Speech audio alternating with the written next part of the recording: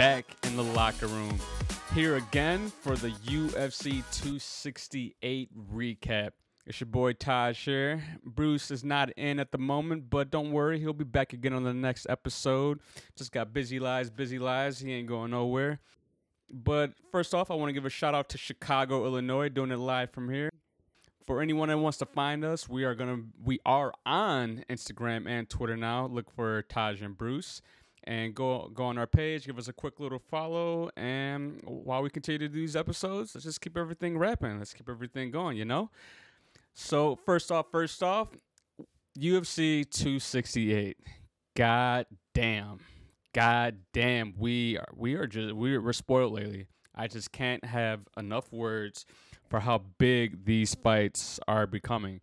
We had the main event in Usman versus Colby. Before we get to that, let's go to the real main event that happened. And everybody knows what I'm talking about. It was Michael Chandler versus Justin Gaethje. Goddamn. If you want to see that was just violent from head to toe. I think everywhere on ESPN, MMA, SureDog, anywhere that you can get essentially your sports news from, it was hailed, rightfully so, the fight of the year. That was hands down the fight of the year. Any other topics? You got some other candidates in there. What else happened this year? We had Francis Ngannou versus Stipe. That wasn't really fight of the year. It was a goddamn good knockout. We had Max Holloway put on his performance against Calvin Kattar. And, I mean, that was a hell of a fight. But that was just a beat down for 5-minute rounds. I still think that his corner should have threw the ball in. I still think his corner should have threw the towel in on that one. That was a beat down. But nonetheless, nothing compared to this past Saturday between Gaethje and Chandler. I think they, not only is that fight of the year, they had to solidify them too as being the most violent athletes that I've ever seen. I think the war goes to Gaethje, Chandler, Eddie Alvarez, and there's one other person I'm missing in there. But those three are definitely all-team violence. If you see Eddie Alvarez or any of those other two guys fighting, you're just seeing fireworks, and it proves. Oh, the fourth person I put in there is Dustin Poirier. He's not as aggressive. He fights a little bit smarter, but, man, those guys are just dogs.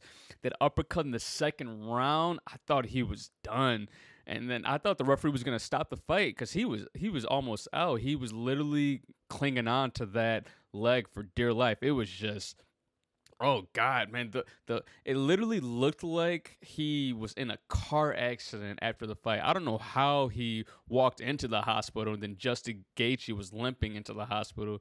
It was literally leg kick city from Gaethje. And it was, what a way just to start off the night.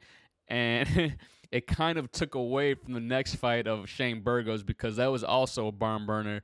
But everyone was just... there was too much energy in the room to talk about anything else.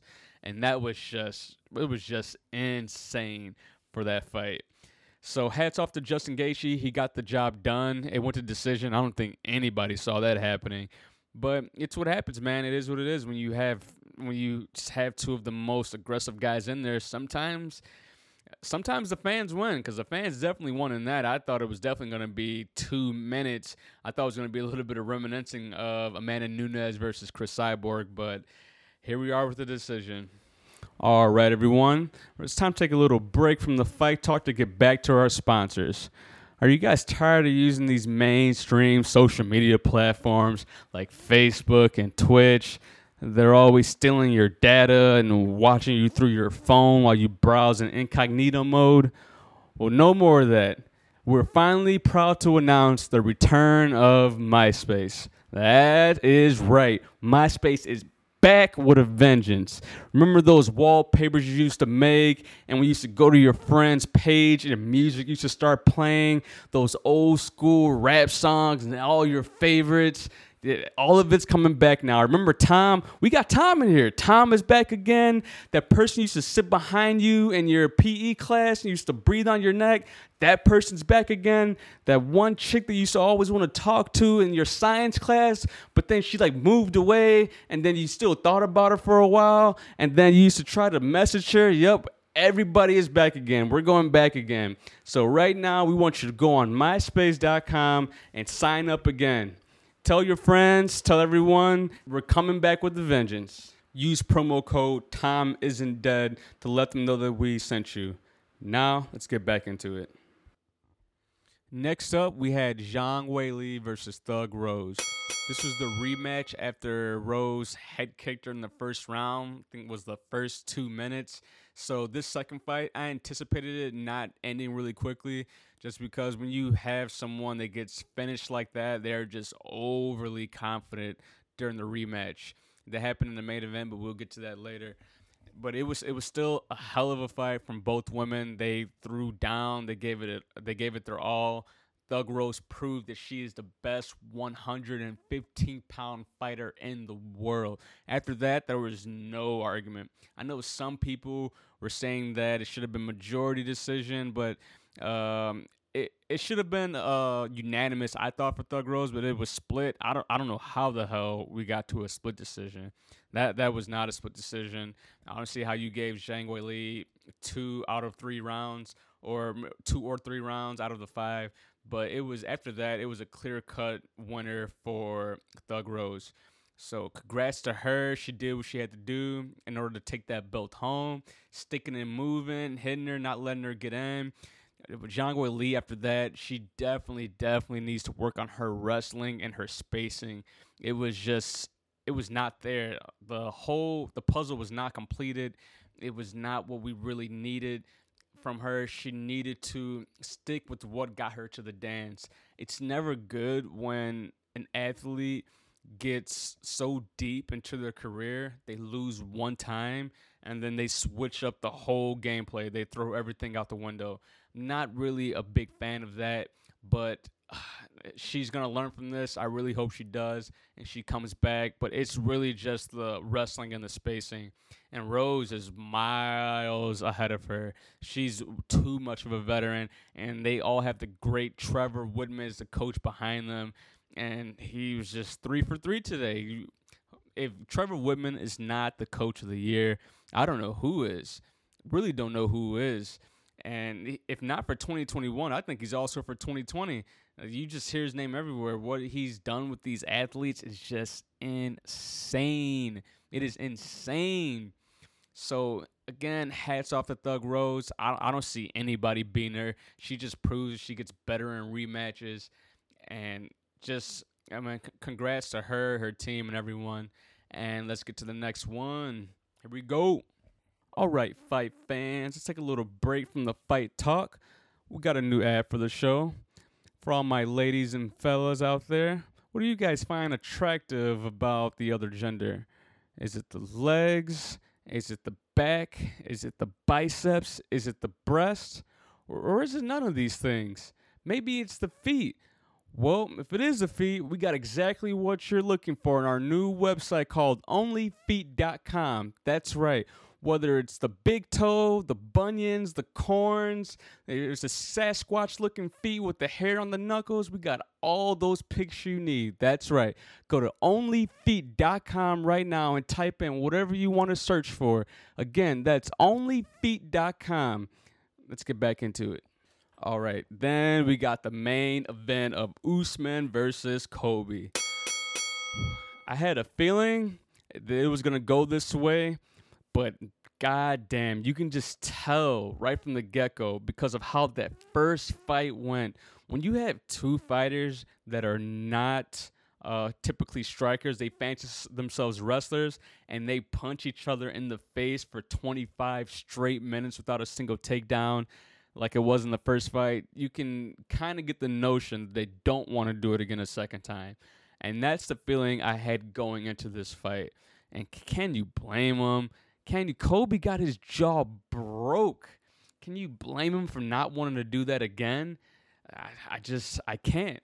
But other than that, this fight delivered. It just had everything you needed. Colby went for 11 takedowns. I know the big controversy is whether or not that was a takedown or not. I know I get this argument from two perspectives. One end, it's because Usman has a 100% takedown defense. Nobody has never taken him down before, so they want that 100% to go down to 99%. I get it, it's for the principle of the thing, but at the end of the day, it doesn't matter. Usman was the clear winner in that fight, no questions asked, and he's still probably, I'm going to say, he is the greatest welterweight that's ever done it.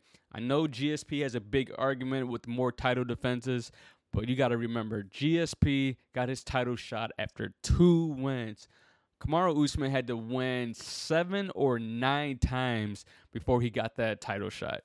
So when it comes to resume, from pound for pound, going for each person they fought, I'm doing Usman all day as the greatest welterweight that's ever done it. Hands down. If people want to debate, I could see why. I mean, how can you? Nobody wants to remove George from that. It's kind of one of those things where somebody in the past did it for a while, so you don't want to give up that legacy that he had. But in my opinion, he got it done. One thing that just can't be argued is Colby is a dog, though. You have to give it up to him. He did everything he needed to do in that fight by switching up. He almost got knocked out in that second round. I don't know how he got back up. You get knocked down twice in 30 seconds. Jeez. I thought he was done. Usman thought he was done. And that is the definition of being saved by the bell, because he grabbed onto a leg for dear life. But again, he did come back in the 4th and 5th round. He put it on Usman. He rocked him a few times as well. I have to say that he definitely did rock Usman a few times. So I have to give him credit where credit is due. But again, the champ just showed that the champ did champ things. Pretty much is it. Champ did champ things.